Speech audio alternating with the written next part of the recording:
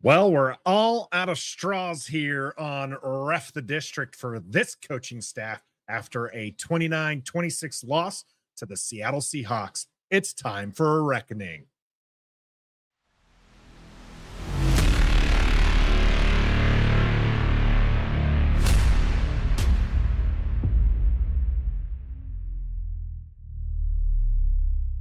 Greetings and salutations, and welcome to Ref the District's Day After Reckoning, where we've had time to sleep on it. We rewatched the game, and we've got some questions that need some answers. I'm Nathan Perry. That's the Stoner here on the Believe Network. And Stoner, first question I've got for us is why did we bet against CJ Stroud? We should have known better. We should have known, like, the guy who put down $500,000 and he gets $6 million. And it's a shame he didn't use Bet Online, because if he would have used the code BELIEVE, BLEAV, he would have gotten a welcome bonus and been able to put on just a little bit more to that money. I'm sure he's not really feeling it after $6 million in earnings there, but I tell you what, you can actually head out to Bet Online or pull it up on your phone. Use the code BELIEVE, get yourself a welcome package, get that money as you bet on NFL games, UFC, college basketball is here. You know, we don't like to talk about the Caps right now, as they're all older than Stoner and not doing very well. And the Wizards, maybe you could actually put some smart money against the Wizards every week, and you'd probably make out just fine right there. But again, use that code BELIEVE over at Bet Online and get yourself a little welcome package. Hey, Stoner, easy killer. The Caps are 6-1-1 in their last 8. I just want to put that out there. The old folks are getting it done in their last. Old folks getting it done, indeed. And the young folks getting it done here as well for the Washington Commanders. We talked last week, Stoner, about how the fact that the young players in the game against the Patriots were contributing to a W there. Washington, as you can see by me not wearing a onesie, did not get the W here against Seattle, but they fought hard and they fought to the end. And I tell you what, the more and more this season goes along, the more and more people got to stop questioning. People got to stop sitting there and saying, hey, we got to evaluate at the end of the season. I'm thinking the future is here, Stoner. What else do you need to see at this point? Look, we're not homers, okay? We were both a little bit skeptical on this whole Sam Howell situation, me especially. I was not a howler before this season started, before training camp started. But I've seen it. I've seen it with my eyes. I've seen it on tape. I've seen it in the stats. I've seen what he can do. And there's no more question in my eyes on whether or not he is the future, because he is the future of this team at quarterback. There's a few wrinkles that are going to go into it, Nathan, coming up, but I don't know what is it that you don't like about Sam Howell that makes you question whether or not he can be a franchise QB? I'm asking you, and I'm asking everybody who is watching, who's still waiting to question. Yeah. I think the only thing that puts a near question in my head at this point of the season is who is going to be the staff next year. Do you bring in Eric Bieniemy again? How, you don't like Eric Bieniemy's offense. So do you bring in Eric Bieniemy, or do you give him another offensive minded coach? In my opinion, if your belief is in Sam Howell, then you bring in staff that you think can win ball games. If that's Eric Bieniemy, that's Eric Bieniemy. If that's the offensive coordinator for the Lions, because I've seen a lot of people mock that one up, then that's the offensive coordinator from the Lions, or you've got plenty of opportunity or plenty of options out there. Bring in a young offensive minded coach and we're good to go, I think, because Sam Howell needs to be that guy regardless of the staff. I mean, but that's not fair. That's where I'm going to stop you, Nathan. I don't think that's the wrinkle. That's what I don't think is fair. I don't think Josh Harris in this situation can sit there and he can say to an incoming general manager, Sam Howell is the guy, you figure out how to build around it. He's probably going to say that, but I don't know that that's fair. I don't think that's fair. He's got to say, do what you got to do. I'm out. You do what you got to do. If you think Sam's the guy, great. If not, we'll go find you your guy, whether that's in free agency, move up in the draft position we have, whatever. Please, no more free agent quarterbacks. Well, Please. I'm saying in what you just said is that the mandate is that the new GM has to come in, GM, and pick a coach, and they all have now to you're putting words in my mouth. All right. Stoner. What were you saying? All right. What I said is if Sam Howell is the guy, he needs to be the guy regardless of who the coach is. Okay. Well, who's deciding if Sam Howell is the guy? The GM and the new coaching staff will decide. But what I'm saying is if he's a franchise QB, he's a franchise QB regardless of the coaching staff put here, meaning you do not have to marry yourself to Eric Bieniemy. Okay. Which in my opinion, right now, I do think the jury's still out on Eric Bieniemy. This offense has not necessarily been feasting the way. A lot of it has been some Sam Howell heroics. The ball to Diami was an absolute dot, Stoner. The beautiful pass. But that was third down. And that was actually one of the things I went and I took a look at was Washington on first down. And I tell you what, Stoner, it does not look good. And the reason why this is important is because first down consistency in an offense and success on first down actually translate to a better offense over the course of a season. Sure. Because third down is so volatile. You either get it or you don't, and you're off the field, right? Right. And so first down really sets the tone. The best way to have a good third down conversion is just never to get there.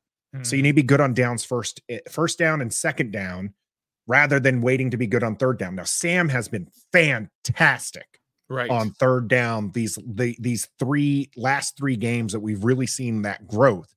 The thing is that's not necessarily going to be as consistent as if he were fantastic on first down. But I don't necessarily think that's a Sam Howell issue. I think that's more of an Eric Bieniemy issue. Right. As when I charted most of these, a lot of these were short passes, and there was a couple of runs in there. They weren't really successful, meaning they didn't even gain 5 yards, most of them. There was a lot of incompletions, even short incompletions. And I think part of that did happen to be the game plan from Seattle yesterday was they had seen over the last few weeks that everything was going short. So take away those short passes. And they did. Right. And so the offense really needed to get into these positions where Sam Howell was throwing it into the mid or deep parts of the field to be successful. And he was. You dared him to do it, and he was good on those, but consistently you're not going to be able to do that. That's not sustainable. That's not sustainable over the course of a season. Might be good for a game here, 2 games, 3 games, maybe even a 6, 7, 8 game stretch of a season. But it is not sustainable throughout a full season, 2 seasons, 5 seasons, and so on. You can't do that. Nobody has ever been successful at doing that ever in the history of football. You've had some teams who've been really, really good at throwing the ball. Obviously, the Patrick Mahomes of the world, and Tom Brady's had some great seasons, but Tom Brady doesn't have great seasons throwing the ball 65 to 70% of the time. He doesn't do that. He has to have other parts of the offense. And like you said, you have to be successful on first down and second down and not always be stuck in this third down and asking your quarterback to make these incredible plays down the field to De'Ami Brown and the plays off schedule to Brian Robinson and all. You just can't do that consistently and think you're going to get away with it. So you're right. I'm in the same boat as you. I'm not sold on Eric Bieniemy yet as an offensive coordinator going forward.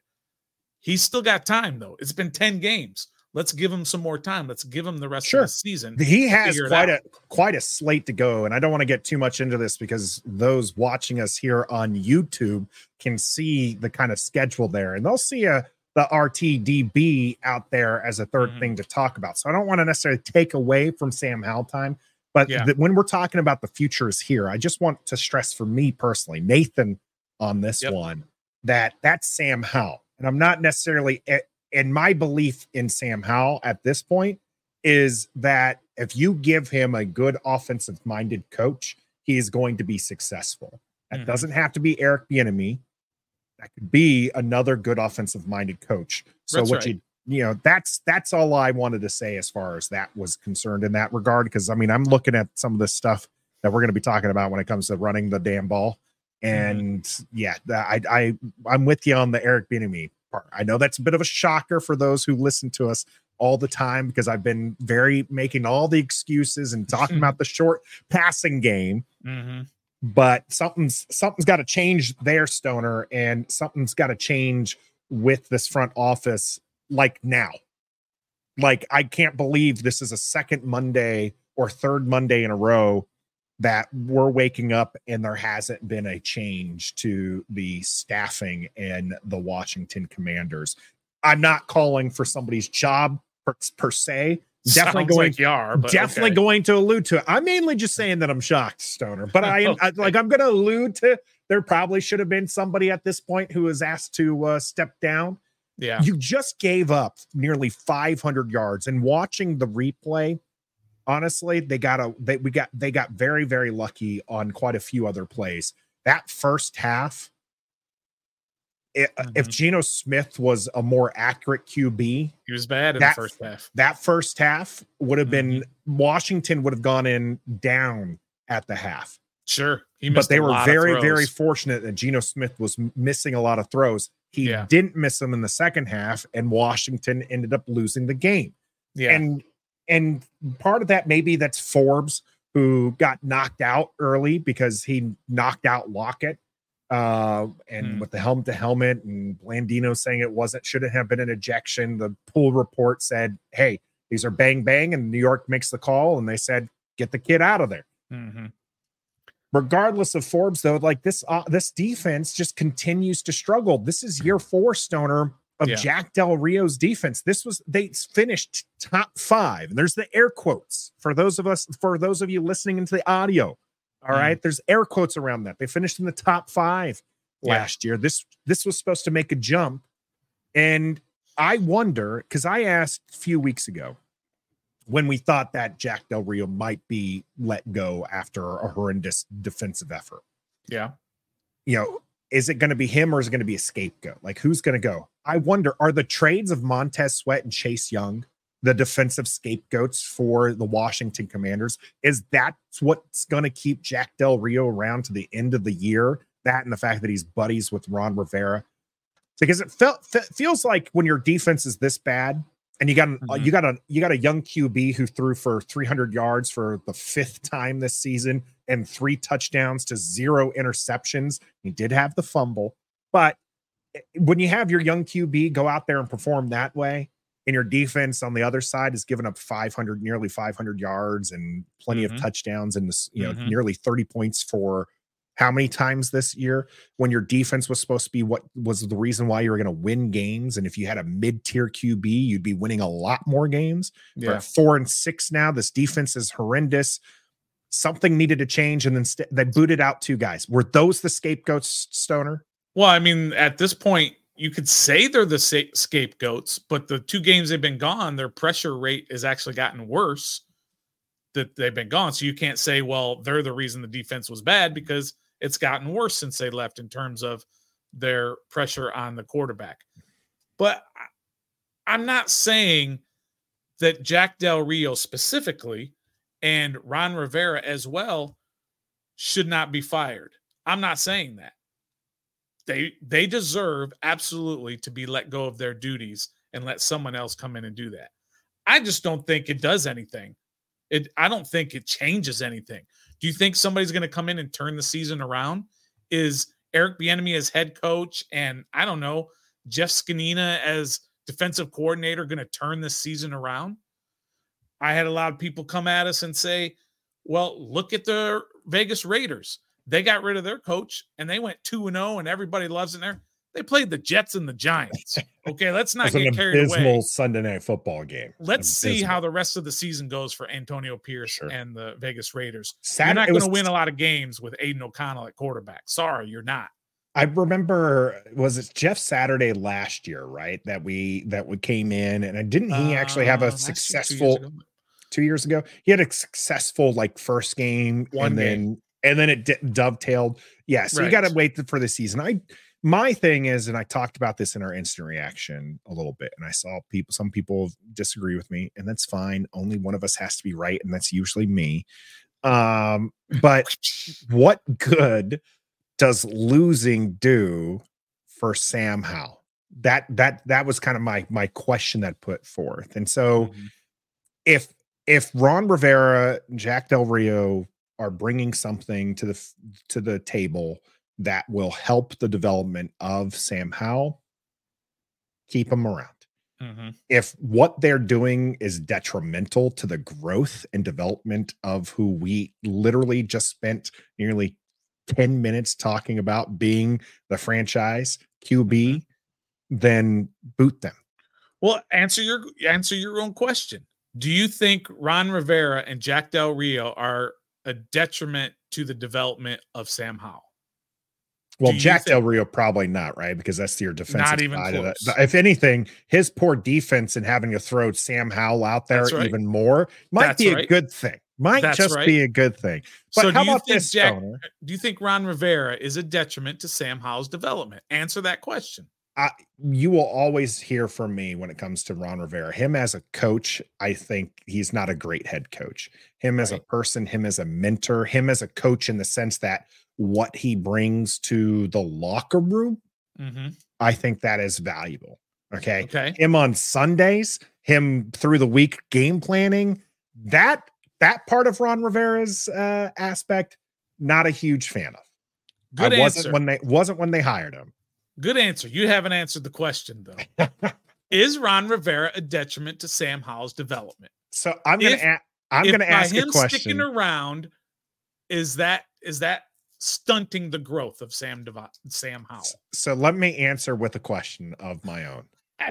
Wouldn't it be better to put Eric Bieniemy as an interim head coach? He's already the assistant head coach as it is, as the interim head coach, to see whether or not he is the guy, and you can develop Sam Howell in that fashion. Okay, so fine. I'm not going to let you get away with it. I'm going to come back to it because you still haven't answered it, but I'll answer your question. Absolutely not. That is not what you want to do with Eric Bieniemy. Sure. You've said it. Everybody said it from the beginning. This season is all about the development of Sam Howell. So now you're going to take away what you believe is the best coaching that he's gotten in Eric Bieniemy, and you're going to take Eric Bieniemy's duties and double or triple it now by making him the interim head coach, which is going to take away from his time with Sam Howell. So that's not a good idea to take Eric Bieniemy's time away from Sam Howell. So I don't agree that he should be given any sort of interim head coach. That's why I don't think that they should be fired. They deserve to be fired, but I don't think that they should be fired because, one, there's nobody sitting out there who's going to come in and turn things around. So what good does that do you? I understand people want, they want to chop some heads off and put their heads on the block and say, hey, you need to be held accountable for this, but it doesn't do any good for the biggest thing that you're doing this year, which is developing Sam Howell. For what it's worth, I agree with you that it neither one of those are detrimental to Sam Howell's development in that regard. So you're right. You got to keep them. You're right that we as fans want some accountability and for things to change. I mean, both of us thought Washington at this point was going to be 5-5. So we're only one game off of that, losing to the abysmal Chicago Bears or the Giants, making the difference there. Poor Trev, man. He was so optimistic. He had them at 7-3. Poor Trev, man. Poor Trev. So it didn't come about the way we expected, though. We expected the defense to carry the way and for Sam Howell to take his lickings. I don't think any one of us, even Trev and all of his optimism, expected Sam Howell 10 games in to be leading the league in passing yards, to be top 3 in touchdowns, to have, top in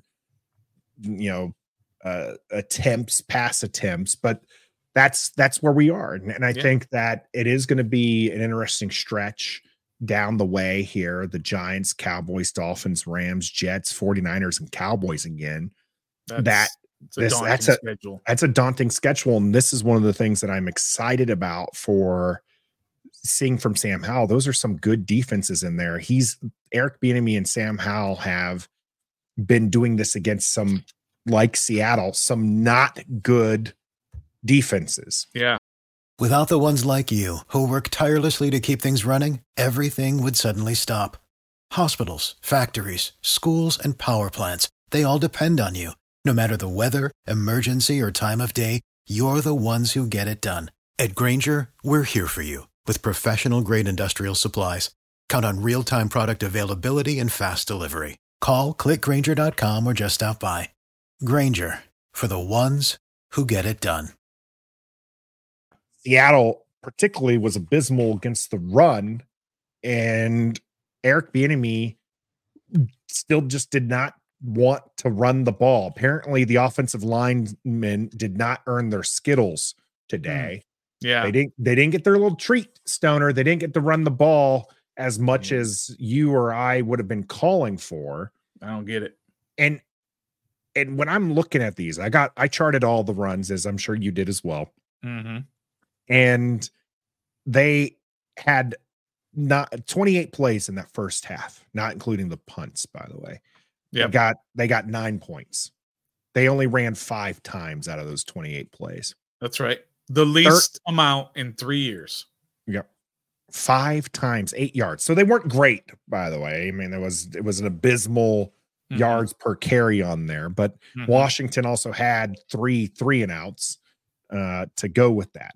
Throwing the ball on those 3 and outs. And I noticed that, right? When I was looking at these, I was just like, wow, look at that, a 3 and out or a 4 and out, and they're all passing. Or they get a good run and then they pass, and it's a 3 and out. The second half, they had 35 plays. They got 17 points off of that, and 9 of those were running, 63 yards on those. Interesting, as I mentioned, the success on first down. They had 2 first downs off of running. B-Rob in the second to last drive had a 15-yarder, then a 12-yarder off of first down running. On first down passing, the only truly successful time that they had. I mean, they had a couple 9-yarders, but they had a 19-yard touchdown pass to Antonio Gibson that happened to be on first down. But outside of that, I mean, they're not being successful until they start running the ball. So Stoner, why are we not running the ball?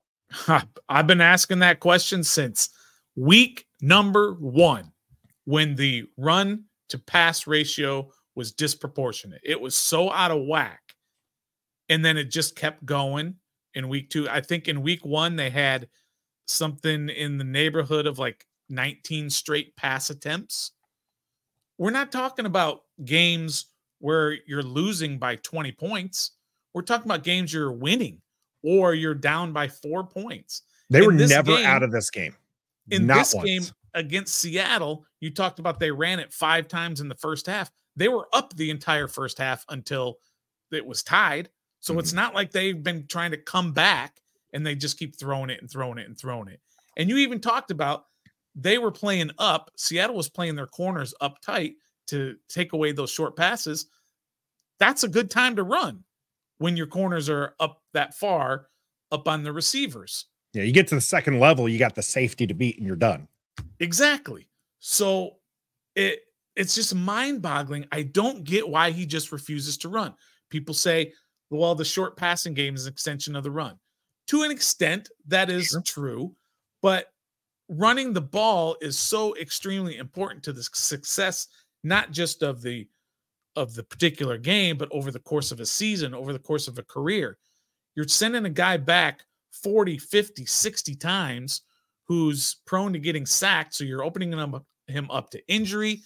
Interceptions are far more possible than fumbles are, so you're opening that up to turnovers, and you're just not putting the defense going backwards. They're coming forward because they know you're dropping back, and they're not getting hit in the teeth. Offense. somebody, I think they asked Sam Cosmi about those 4 straight run plays in the second half. He was so giddy about it. He was so happy that they had those 4 straight run plays, and then they basically never ran again. And I just don't get it. It's not sustainable. I don't care what era of football this is. This is what's the new saying? It's throw to score and run to win. Shut up with that. That's an excuse to throw the ball more. It works if you got Patrick Mahomes. It works if you got Jalen Hurts. It doesn't work if you've got an offensive line that's bad at protecting a quarterback and a quarterback who takes sacks and a quarterback who doesn't have the experience. Stop throwing the ball at a 70% clip. You just got to stop it. Yeah, it was saying it every week. On first down, they ran it 8 times and they passed 16 times. 14 out of those 16 first half in the entire game. Oh, okay. So on first down, the entire game, they had 8 runs. They gained more than 40 yards off of that. They had 16 passes, 14 of which were short. Mm-hmm. So only 2 deep shots on 1st and 10. Right. And I'm going to read you the yardage for each of these passes. Okay. On first down passes. On first down passes. Okay. Incompletions will just be read as 0. 0, 0, 0, 9, 3, 0, 5, 3, 0, 9, 0, 0, 0, 19 yards and a touchdown. 0, 0. Not very successful. Now, what are the runs? On first down runs, you had B-Rob in the middle for 2-yard gain, B-Rob in the middle for 0, and those are your only first down runs that you had in the first half. Okay. Second half. And on the second half, you had B-Rob to the right for 1 yard, B-Rob up the middle for 5 yards. These are just first down runs, by the way. I have the details on the other ones as well. There's 14 runs. It's very easy to chart. Yeah. Then B-Rob left to 15 yards. B-Rob left for 12 yards. Gibson right for 5 yards. And then B-Rob left for 1 yard. By the way, those left ones, reason why Sam Cosmi could be giddy, because even though they weren't running to his side, he got the pull and knock out some teeth. That's right. And that's what they like to do. And that gets them going. That gets you some momentum, gets you feeling good. So overall on first, do you know, like Sam Howell's completions? Like, was he like 3 for 16? He was 8 for 16 on first down. 50% on for first how many down. Yards? We got, do the math for me, because I didn't actually calculate that up. 19, 9, 3, 5, 3, 9. About less than 40. So 40 yards in passing and 50 yards something in running, and in half the attempts. It's actually less than 50, yeah, but point still stands. Point still stands. Yeah. That running is important now. It was important 5 years ago. It was important 25 years ago. It was important 75 years ago. It just is. And everybody, again, wants to do this whole new age thing of just throw. It's not sustainable unless you have a Hall of Fame quarterback. And even they need some running once in a while. Even they don't throw at a 70% clip. Aaron Rodgers doesn't throw at a 70% clip, or back in his heyday. Drew Brees didn't. Mahomes doesn't. Jalen Hurts doesn't. None of them do. You have to run the ball, and he just refuses to do it.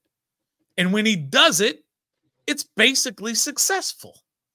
Yeah, and so one of the things that I'll probably have to rewatch more of the games, because when I saw it here, and my argument up to this point, Stoner, has been, is it successful? I've even brought this up on Sunday during the play-by-play. I actually called it. I said, they're going to start running, and it's going to be successful. Even though they're only down by 7, but I was just like, they're going to run the ball now, and it's going to be successful. Yeah. And you get 15 yards to the left, 12 yards to the left, 5 yards up the middle. And it was just like, I just knew when they do all that passing, it just does wonders for the running game. And so I just don't know if it's the reason, because when I do look at these first half numbers and I see 5 rushes for 8 yards, I can kind of understand why you don't continue doing that. Like, that's like running into a brick wall. And your argument, Stoner, is that you have to run into the brick wall. You just have to. You do. Sometimes you do. Yes. Look, if you can give me a sample size of 20 rushes, let's extrapolate that out. So it was 5 for 8. So 4 times that amount, 20 rushes times yards for 32 yards. I get it. Stop running. Maybe even just go to 15. And then you say you just can't run. But you just can't say 5 times, okay, we're done. We can't do it. 5 for 8. We're done. That it's not working. How do you know it's not working unless you try it? And then when you do actually try it, it starts working. Shouldn't that click something in your brain that says, okay, just because it didn't work on these 5 plays doesn't mean it's never going to work again. If you run 5 screen passes and they're all blown up, do you just say no more screen passes? No, you still have to run those short screen passes every once in a while to try to suck that defense up so you can go over the top. It's all part of a grand scheme. But if you just look at it like this and say, okay, 5 times we weren't successful, stop doing it. You can't do that. You can't have that mentality as an offensive coordinator. So he's just got to figure that part out. And I thought he did the last couple of weeks, but this week he reverted back to the same old, same old. Yeah, we did get a designed run. That was kind of a new wrinkle, as we haven't really seen a lot of Sam Howell designed runs. Some of his bigger runs have been on these scrambles. The first down last week, this week against the Seahawks, it was a designed run for him. He got 15 yards off of it, but he fumbles at the end of it. Right. How much more do you want to see that wrinkle in? If they ran Sam Howell 4 times a game, upping the average to like 22 rushes per game, would you be okay with that? If those extra 4 came from Sam Howell? Yes, because what good does it do for you to be standing in shotgun with a running back next to you and then faking the handoff as though you're going to run? You're not going to run. And if the defense knows you're not going to run, then that play action is not going to do any good for you if you're doing some sort of these design type plays. So you have to at least show them when you run a couple of plays. Let's say you have a 3 and out on your first drive. That's not always a bad thing. You're setting yourself up for later in the game. You're giving them looks that hopefully that you can use against them. You can exploit later by them saying, okay, I see what they're doing here in these first few drives. I'm going to adjust. And then you turn around and then you start adjusting off of that. But if you just do the same thing over and over and you're just dropping back, that has no continuity. That has no flow. And the defense can defend that a whole lot easier. Yes, I want to see him run a little bit more. What I want to see him do is like Jalen Hurts does. When Jalen Hurts first started running, he was doing like Sam Howell's doing, right? He's trying for all these extra yards. He's trying to show his teammates he's tough and he'll do whatever it takes to win. Now watch Jalen Hurts. When he goes to run, a guy gets within 5 yards of him, boop, straight down. It's not worth it. Yeah, we were calling it during the play-by-play. Slide. He got the first down, and then it was just like, just get down. Yeah, but just because he slides and maybe he loses 2 yards on that run or whatever, he's shown them that you're willing to have your quarterback run, and that defense has to account for that. That's another weapon. Sam has the legs to do that. So absolutely, I want to see him run 3, 4, 5 times a game and just get down. If it didn't work, just get down and go back to 2nd down or 3rd down and figure it out. Yeah, we've seen plenty of plays from Eric Milhouse Bieniemy Jr. that don't work. 2nd week in a row, Stoner, we got that tight end screen to John Bates, and I get that Eric Bieniemy was saying that he's underrated John Bates, but let's continue. Let's not throw those screens. Please stop it. For those who might not know, the play-by-play will have your answer on why his middle name is Milhouse. Lots of fun to be had on that. Make sure you're joining us on Sundays for that. Let's move on to our go-goes and no-goes. And this picture almost lines it up perfectly. They're not my answers, Stoner. Yeah. But for those who are listening to us in audio, the picture on this one is Tressway getting the helmet tap from Joey Sly, and they're not my answers, but I'll explain why I think they're the epitome of this go and no go. Yeah. We'll start with the negative. Joey Sly missing that extra point was just, if he makes that extra point, he might make an argument for Ron Rivera to go for 2, because then you're up by 3 points, and a field that means Seattle has to score a touchdown to win. A field goal sends it to overtime, right? So he's going to be my no-go for missing. I hate to burst your bubble, but I don't think that math works out. If he makes the extra point, that's 1 extra point, right? And that's then if they go for 2, it's only plus 1. It's only 1. All right. Yeah. But I get what you're saying, but that because they would have been up by 1. Yeah, they would have been up by 2 instead of. All right, fair enough. But he's still missing an extra point. He's still going to get it. He's still going to go, not a my no-go, but he's the epitome of why he's up there. And then Tressway needs to be earning the special teams player of the week again, because Cheeseman continues to snap erratically. And Tressway has been fantastic at corralling those and getting those away, whether or not it's him punting the ball or him getting those snaps ready for Joey Sly to miss an extra point. He's Tressway. You guys were joking. You and Trev joked with me 2 seasons ago that Tressway was, the reason why we couldn't have a kicker make field goals. Tressway is the only thing keeping the special teams unit together, those 3 in particular. So yeah, but he's not. But none of those guys are. Neither one are my no-goes or go-go. So I'm just cheating a a bit, Stoner. Hey, I'm allowed to do it. I just respect like the hustle. Maybe our new head coach next year might be Harbaugh, just kind of trying to get in the mood for it a little bit. Yeah. Pop shots aside, no-goes there, Stoner, for you. Who is your no-go for this game? There's a lot that could be. And I mean, a lot of people were picking on St. Juice because of that last drive. He was bad in that last drive. In fact, I think in the last 2 drives, he gave up like 70 something yards of pass interference.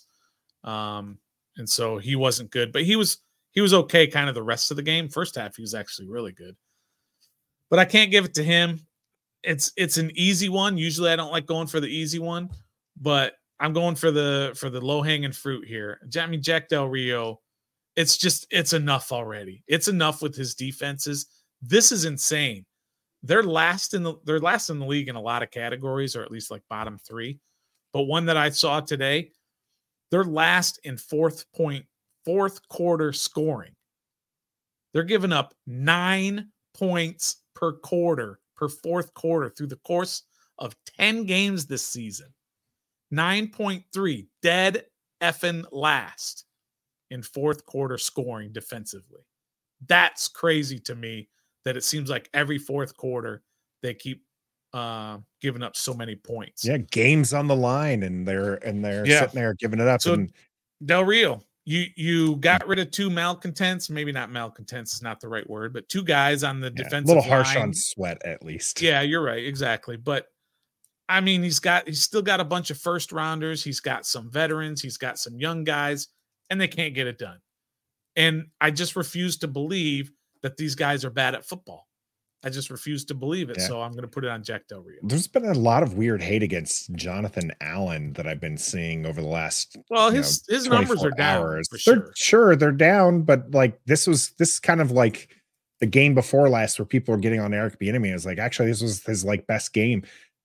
John Allen walked away with a sack, 2 QB hits, had 4 tackles. Like he was in there, and it just feels weird that he's getting the hate. And I know part of that's because he's one of the leaders of this this team, and he was vocal last year with the keep that same energy. He was vocal this year with talking about how losing sucks, and it does. Losing really does suck.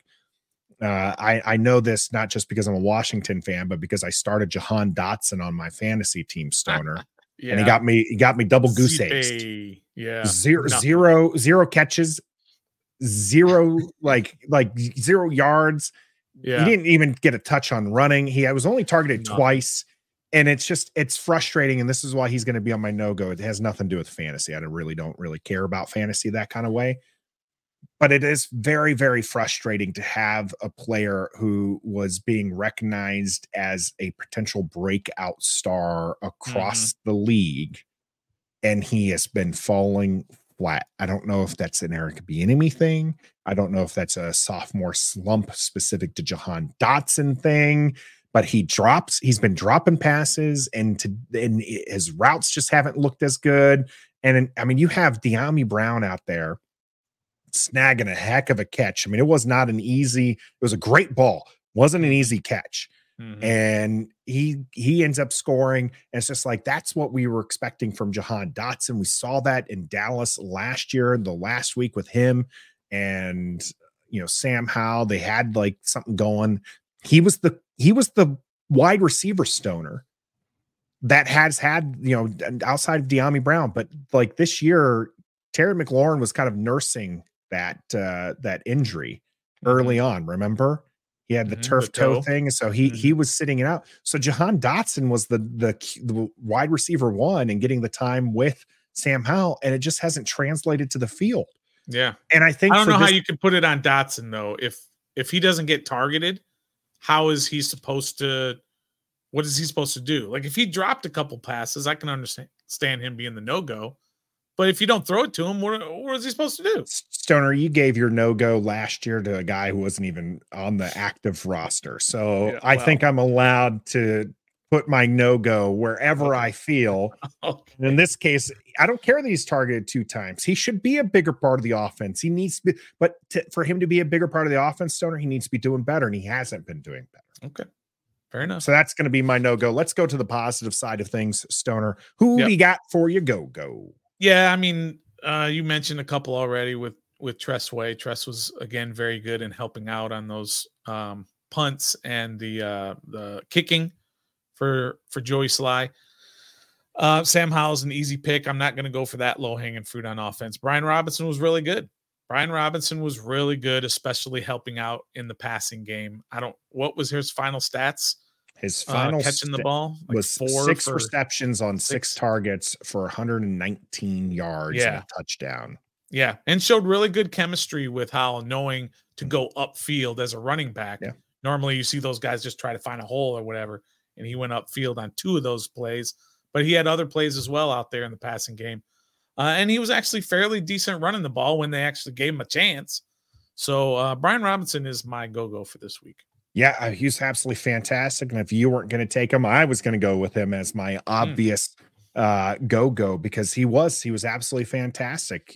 Picking up 2 first downs on first down, those catch and runs. I mean, that was a pass, I think, of like 8 yards on the first one that he took 51 yards to the house. And then it was like a pass air yards. I think I had like maybe 6, and he had just, got 30 some odd yards after that one. I mean, he was a large reason why this offense was successful against the Seahawks. So I agree with you that he has earned those go-goes. But since he took them, I'm going to go with somebody else who I thought played very well, even watching the replay, was Percy Butler.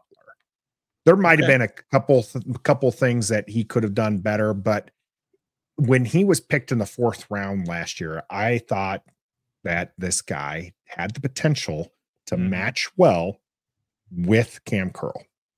And I thought that was going to work. And then Defoe ended up coming out and having a great season after having been injured.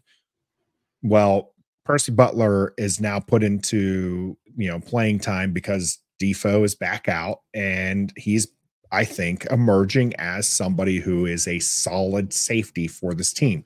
Maybe not an all-pro, maybe not even a pro bowler, maybe not even in the hall of, this guy was good at one point, but right now, I like what I see from Percy Butler, and I think that he had a good game against the Seahawks, and I think this is a game he can continue building on. Okay. Very good. I like it. Moving on to our final thoughts here, Sam, pointing to the future as they head to take on the New York Football Giants, who just got thrashed. We'll talk more about that game. Join us on the flagship Wednesday. You can join us live. And then, of course, we'll have our game preview come out on Saturday, and we'll be live for the play-by-play and commentary on Sunday. So if you think it's going to be a boring game, you'll need to watch us, because we ain't boring. Nope. It's a good time. We are not. We got some daily Commanders updates in between there on Tuesday, Thursday, and Friday. So those are always good information for you to have as well. You can get that either here on YouTube or wherever you listen to your audio podcasts. Whatever you do, make sure you hit that like button. Make sure you leave us a rating and review. We appreciate that. Now, let's get to the final thoughts. Now that I've dished out all that that mumbo jumbo that most people probably already tuned us out on, let's get to the final thoughts here against the Seattle Seahawks. All right, my final thought is actually pretty simple. I get it that, and we talked about this, but I get it that Ron Rivera deserves to be fired. We know that just for the course of the 4 years, let alone what's happening this year. Everything about building the roster, and year 3 is the year everything is supposed to come together. And now this is year 4. We built the roster, blah, blah, blah. He deserves to be fired yesterday. Jack Del Rio deserves to be fired yesterday. The defense is the worst in the league, basically, when you add everything up. But you can't fire him. You can't fire him right now. It doesn't do you any good.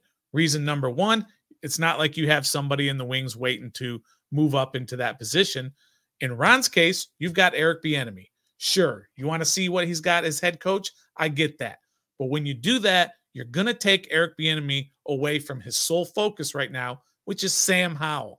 Sam Howell's development, greater than sign anything else in this organization right now. That's your number 1 focus. So leave him alone. Leave Eric Bieniemy alone. And if you're going to leave Eric Bieniemy alone, you're just going to have to leave the other 2 guys alone as well. We're just going to have to grin and bear it until the end of the season when everyone gets cleaned out, basically, except for Sam Howell. So that's my final thought on that. I don't want to see them fired because it's not good for Sam Howell, and that's more important than anything. Fair enough. Mine is going to be Sam Howell related as well. And that is a question to those of you who are not yet believers on Sam Howell. I have been very understanding of wait and see. I'm a very, patient person. I understand that there are still 9 more games out there for Washington to, stumble upon, and they might just do that. And Sam Howell might look awful in those games. But what I've seen so far has shown me that Sam Howell has absolutely earned the right to be the starter in 2024. Now, normally I would be all for, hey, if you can get an upgrade, you get an upgrade. Maybe you think that new guy comes in, thinks that, or new person comes in as GM, thinks that Caleb Williams or Drake May or Bo Nix or Penix Jr. are like the bee's knees, and they want to go after them. Normally I'd be all for, okay, let's go ahead. That's an upgrade. Sometimes you have to cut bait, right? Arizona cut bait with Josh Rosen. There's teams that cut bait with Aaron Rodgers, with Russell Wilson. You just got to move on. Moving on from a Derek Carr, moving on from a Kirk Cousins, completely understandable. Goff is another one. He's having a nice resurgence there in Detroit. I normally understand fully well of like, okay, cut bait, move, get yourself better at that position. I don't know that for the next regime, you are going to get much better than Sam Howell has shown that he could be right now. And if you continue developing him, I think good things will come to the franchise. So I want to know from those who are still have their doubts on Sam Howell, what is it? What's waiting? Because right now I'm jumping both feet in, Stoner. I was a Howler before, and I believed, but even that, I was cautiously optimistic. I'm done with being cautiously optimistic. We've got the guy. He's making the throws. He's learned how to avoid the sacks. Only took 3 sacks this game, and having rewatched them, he probably could have done a thing or two better. But you're going to take sacks, and Seattle coming into this game leading the league in sacks, it was going to happen, and I think he did very well. And I think we got the QB of the future. And that is something to be excited about as we head into our second Giants week. God, we got to get a victory against them.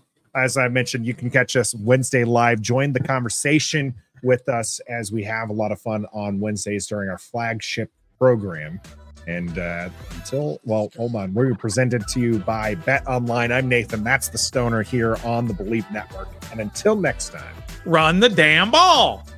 Be a fan. Here we go.